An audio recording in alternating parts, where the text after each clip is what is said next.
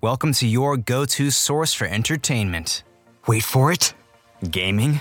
Wait for it. Anime. Plus Ultra! Mr. Eric Almighty and Phil the Filipino? Yeah, they've got you covered. And all you gotta do is wait for it.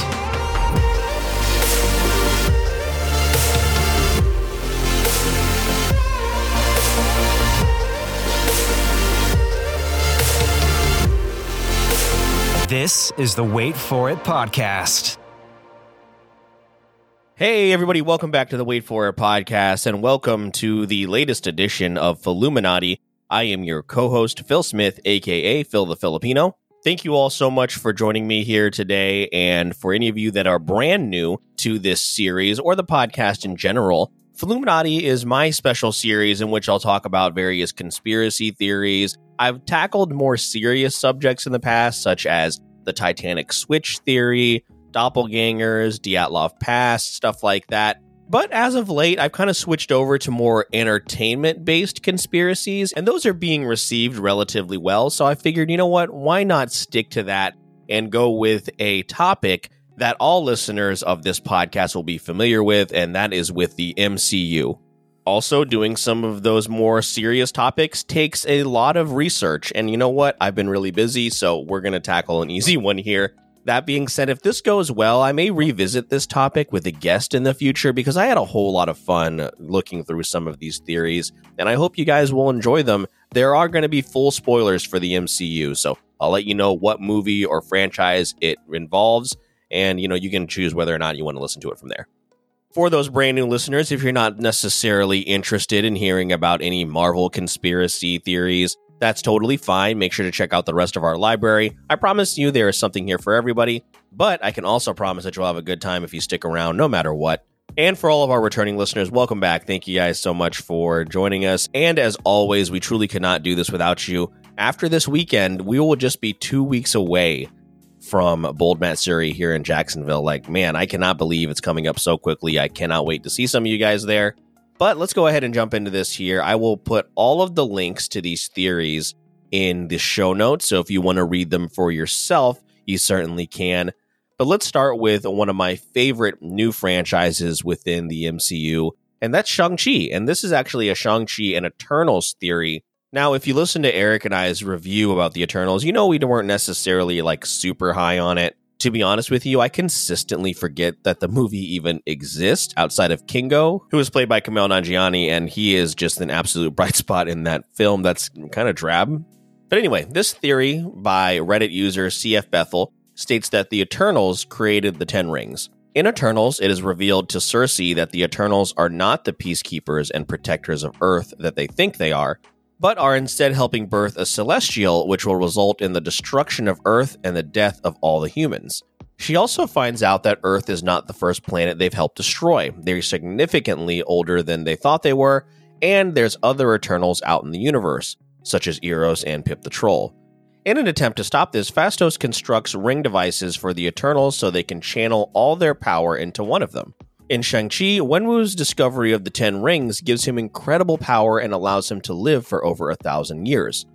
Further examination by Wong, Bruce Banner, and Captain Marvel indicate the rings are significantly older than that and are cosmic in origin.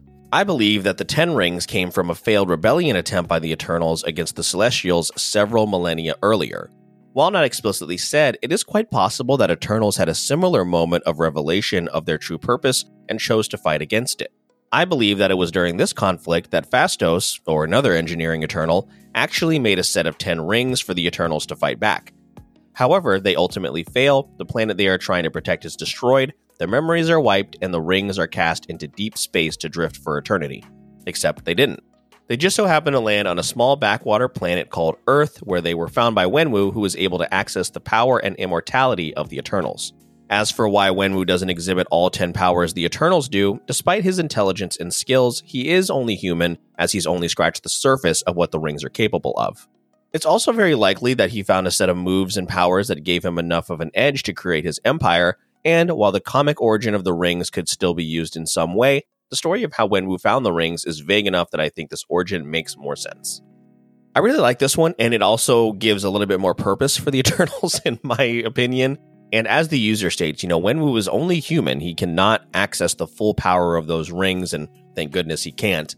Just look at the destruction he caused with what he was able to access. But I really like this one. We see Phastos and the Eternals create the Mind Hive or whatever it was called. Honestly, I don't remember a lot about that film. So it wouldn't be out of the realm of possibility for Phastos in another life on another planet to do the exact same thing, or again, another engineering Eternal. Let's move into the next one about WandaVision and the Loki series being connected. Now, this is one that you may have seen videos of where somebody linked together the endings of Wanda becoming the Scarlet Witch and Kang the Conqueror, or He Who Remains, odd behavior when he's meeting with Loki and Sylvie. And this Reddit user, Dragon_eGaming11, says, let's start from the TVA. TVA deals with the Nexus events and prevents the sacred timeline from branching. The technology they used are all an invention of Kang, or He Who Remains. Now, jumping to WandaVision, when Wanda became the Scarlet Witch, she became a Nexus being, creating a Nexus event branching the sacred timeline. TVA would have to reset the timeline and eliminate the Scarlet Witch, but she is much too powerful for only the TVA, so here, He Who Remains come up. My theory is that it was Kang's plan all along. He, as He Who Remains, knows all there is in time. He knows the future and can act accordingly to overcome anything. But what happens when a creature can change that future and Kang cannot predict it beforehand? He will be defeated. Scarlet Witch is such a being. She can create the probability hex, which can basically change the probability of an event and change the outcome. So, Kang uses Sylvie to kill him and unleash infinite variants of himself to defeat the Scarlet Witch. And according to his paradox, Kang Prime will end the multiversal war, and thus Kang will be on top again as He Who Remains. Now, there are some people mentioning that Loki took place before WandaVision according to the official timeline, but it is worth mentioning, we don't know if these things are happening simultaneously or not. I do know that one of the creators or the director, somebody that was involved with Loki, mentioned that it was just a big coincidence. And you know what? What else is he going to say? All these people that are involved are, of course, tied to numerous NDAs and making sure that they don't spoil anything for the MCU as a whole. Looking at you, Tom Holland. But let's move into the next theory here. And I'm not sure the name of this user, as their account has since been deleted since they posted this theory a couple of years ago. And this one states that M'Baku became the king of Wakanda and maybe Black Panther during the 5-year time skip during Avengers Endgame. I've had this idea for a while. I noticed that M'Baku was able to run at the same pace with Captain America and Thor and Black Panther during the charge against Thanos' army. That got me thinking. When T'Challa and Shuri were dusted in Infinity War, who ruled Wakanda during the 5 years? I think it was M'Baku who took the throne. The Black Panther film established that at least M'Baku was a match for T'Challa as seen in the waterfall scene for the throne of Wakanda, and in Infinity War, both Cap and Panther outpaced their own army against the Marauders. He is the most capable person to lead Wakanda in their darkest time, and with the royal line of succession broken, he may have taken the throne not out of personal reasons, but out of necessity. Now, I was reading through some of the comments on here, and maybe this is partially because I hope that M'Baku is the ruler of Wakanda. Who knows which direction they're going for Wakanda Forever? We'll get those answers later this year. I'm sure it was really difficult to figure this out after the passing of Chadwick Boseman. One of the commenters on this thread stated, sounds legit. I'm also on board with the theory that his tribe probably has their own secret herb garden, which I don't think would be out of the realm of possibility. Now, other people also point out that it seemed like it was pretty clear that Okoye was in charge of Wakanda, based on the fact that she appears in Endgame in that little council that she has with Black Widow, Rocket, Captain Marvel, Rhodey. I think it would make a lot of sense for them to turn to Okoye. But again, I just really think it would be a nice way to slide M'Baku into this spot. Now, a lot of people also pointed out that he cannot be the Black Panther, as that lineage would have gone away with T'Challa, so he would have to be something else, a brand new character. However, I do like the idea of M'Baku being the new leader of Wakanda. For this next one here, let's go back to WandaVision, but this one is more of a MCU overall theory. And it comes from Reddit user The Mediocre Critic. And this one states that Vision's mention of the ship Theseus is not simply a nod to his character, but to the MCU moving forward. Variants, scrolls, multiversal versions of its characters. Phase 4 will focus on identity. And this was posted a year ago, so we've already seen some of these things come to fruition. It starts off this way. Who are we? The line in WandaVision about the ship of Theseus, whereas if you replace every component of, let's say, a boat, is still the same boat, was a perfect way to sum up the scene with Vision. but it also describes the MCU moving forward into Phase 4. In this scene with the two opposing visions, Marvel is telling the audience what the next phase of the program is. The theme of Phase 4 is going to be identity. Vision and Wanda struggle with their identity throughout WandaVision. Only one episode into Loki, that theme is very much present there as well. Loki is not even himself anymore, just a variant of a Loki. The multiverse of existential crisis. The multiverse will also open up a new realm of warped identity. There will be different versions of characters from other universes. Spider-Man in the multiverse interacting with other Spider-Man enemies will blur the lines of who he is. Again, these are things we've already seen in both Spider-Man and in Doctor Strange Multiverse of Madness. The Avengers. Another clear comparison is the Avengers themselves. The original Avengers, the original ship, if you will, is made of mostly new parts. Tony, Steve, and Natasha are gone. Thor is off on his own adventures. The Hulk is accepting his new identity. Sam Wilson is defining Captain America in a new way. The Avengers are almost entirely made up of people that were not there at the formation of the Avengers. They are new components on an old ship. Identity and the character's perception of their own identity will be the driving theme throughout Phase 4. How will Loki deal with not being the original him? How will the new Avengers deal with the loss of the founding Avengers? Will the ship of Theseus sink with all these new green planks, or will it sail better than ever before? I really like this one, and it really drives home all these new Avengers that we're going to be seeing soon. Of course, we've already gotten Kate Bishop, we've gotten Yelena, we've just started Miss Marvel here within the last couple of weeks. There's going to be just all these brand new characters that are going to be added to the team. Of course, they're going to be doing Young Avengers at some point. That's why we're seeing a lot of these younger characters. But Vision bringing up the ship of Theseus is such a perfect metaphor for what's happening right now with the MCU. Let me get to our last serious one before I end with a fun one here. And this one I really, really like. I really appreciate the amount of depth that they went into. And this is also another one from the Mediocre Critic. So shout out to the Mediocre Critic over on Reddit.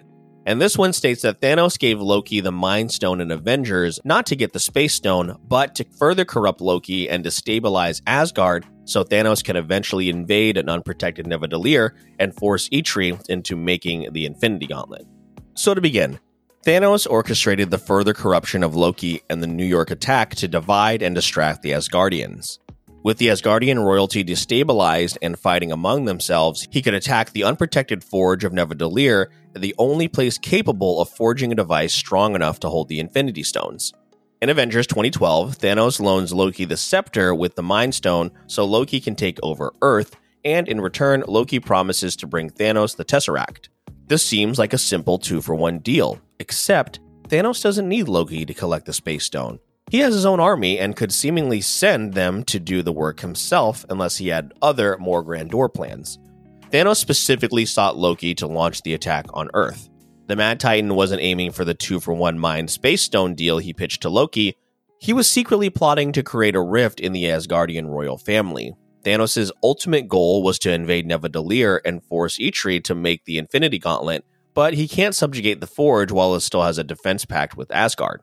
And this defense pact is mentioned by Eitri to Thor in Infinity War when he says, quote, "You were supposed to protect us, Asgard was supposed to protect us." How it works. Thanos locates the recently ostracized Prince of Asgard and tempts him with a conquest that defies Odin's will and pits Loki against his brother Thor. Thanos knows that he'll lose the Mind Stone, but he doesn't care. The stones are of little use to him until he has the gauntlet that allows him to wield their full power. He refers to Rocket's interaction with Thor in Infinity War, where Rocket says, "Nidavellir is real? Seriously? I mean, that place is a legend. They make the most powerful, horrific weapons to ever torment the universe. I would very much like to go there, please." If Rocket knows about Nidavellir, then it's almost certain the Mad Titan knows of the Forge and what the dwarves can create for him.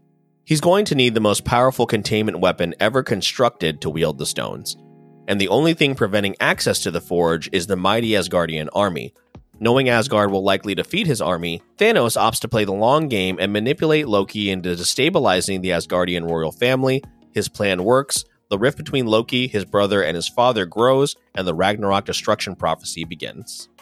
I absolutely love this theory, and another user adds on in the comments, even during the events of Thor the Dark World and Ragnarok, Odin and Hela are still alive, and Thanos probably knows of them from when they were conquerors before Thor was even born.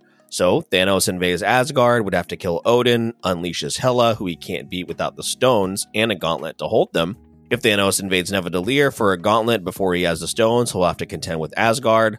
So, locate the stones, get the gauntlet, use the stones, destroy the stones. Thanos is patient. This just adds so many layers to a villain that is already probably my favorite of all time. And this is Infinity War Thanos that I'm referring to. Endgame Thanos is still kind of wrapped up in the wrong things. I saw another comment where it stated that Thanos in Infinity War, especially after getting the Tesseract, he takes off his armor, he becomes a little bit more relaxed. He knows that he is about to fulfill his prophecy. Endgame Thanos is still very much wrapped up in killing anybody who gets in his way. He's a little reckless, he is maybe a little bit too confident, whereas Infinity War Thanos knows that he has won even before the end of the film. And again, I love that this theory continues to flesh out that character. Well done, and shout out to the mediocre critic. I love this. But for the very last theory, and the most important one that I will be covering here for this episode, Alligator Loki was pruned for preventing the Avengers from going back in time. And the user Franktopus states that he ate the wrong neighbor's cat. The neighbor's cat he should have eaten killed the rat that brought Scott Lang back from the quantum realm. I haven't any evidence to back this up other than I'm stoned and it's funny. You know what, Franktopus? It is funny and I love it. And you know what? I say we here in the Wait For It universe adopt this as canon. So good job, Alligator Loki. You fucked up, and this is now what happened. So, I hope you guys enjoyed all of these theories. And I know we talk about the MCU a lot, and I know a lot of people are suffering from MCU fatigue. I totally get it. I am as well. I have no interest in watching some of the shows coming up on Disney Plus, but knowing that I'm going to have to watch them is kind of exhausting, and I totally get that. But these theories are a lot of fun, and I think flesh out characters that we love so much, and it's always fun to visit them. But if you enjoyed this, let me know, because I would love to bring a guest on and talk about some of these. I think it would be a whole lot of fun. I'm probably going to tackle DC in the future, maybe like My Hero Academia, stuff like that, bring Eric on. But guys, thank you so much for joining me. And as a reminder, you can find us anywhere you listen to your podcast. If you are brand new, we can be found on Apple Podcasts, Spotify, Pandora, Amazon Music. That's just a few places. If you find yourself listening on Apple Podcasts or Spotify, please do us a huge favor and leave us a 5-star review. Make sure to check out the show notes for our YouTube link for all of our live streams. And you can follow us on Facebook and Instagram at Wait For It Podcast and on Twitter at Wait For It Pod. But with all that being said, I am Phil Smith, aka Phil the Filipino. Do not forget, we release new episodes every Monday and Wednesday, and all you got to do is wait for it. So, I heard you're looking for a go-to source for entertainment. Wait for it. Gaming. Wait for it. Anime. Plus Ultra! Mr. Eric Almighty and Phil the Filipino? Yeah, they've got you covered. And all you gotta do is wait for it.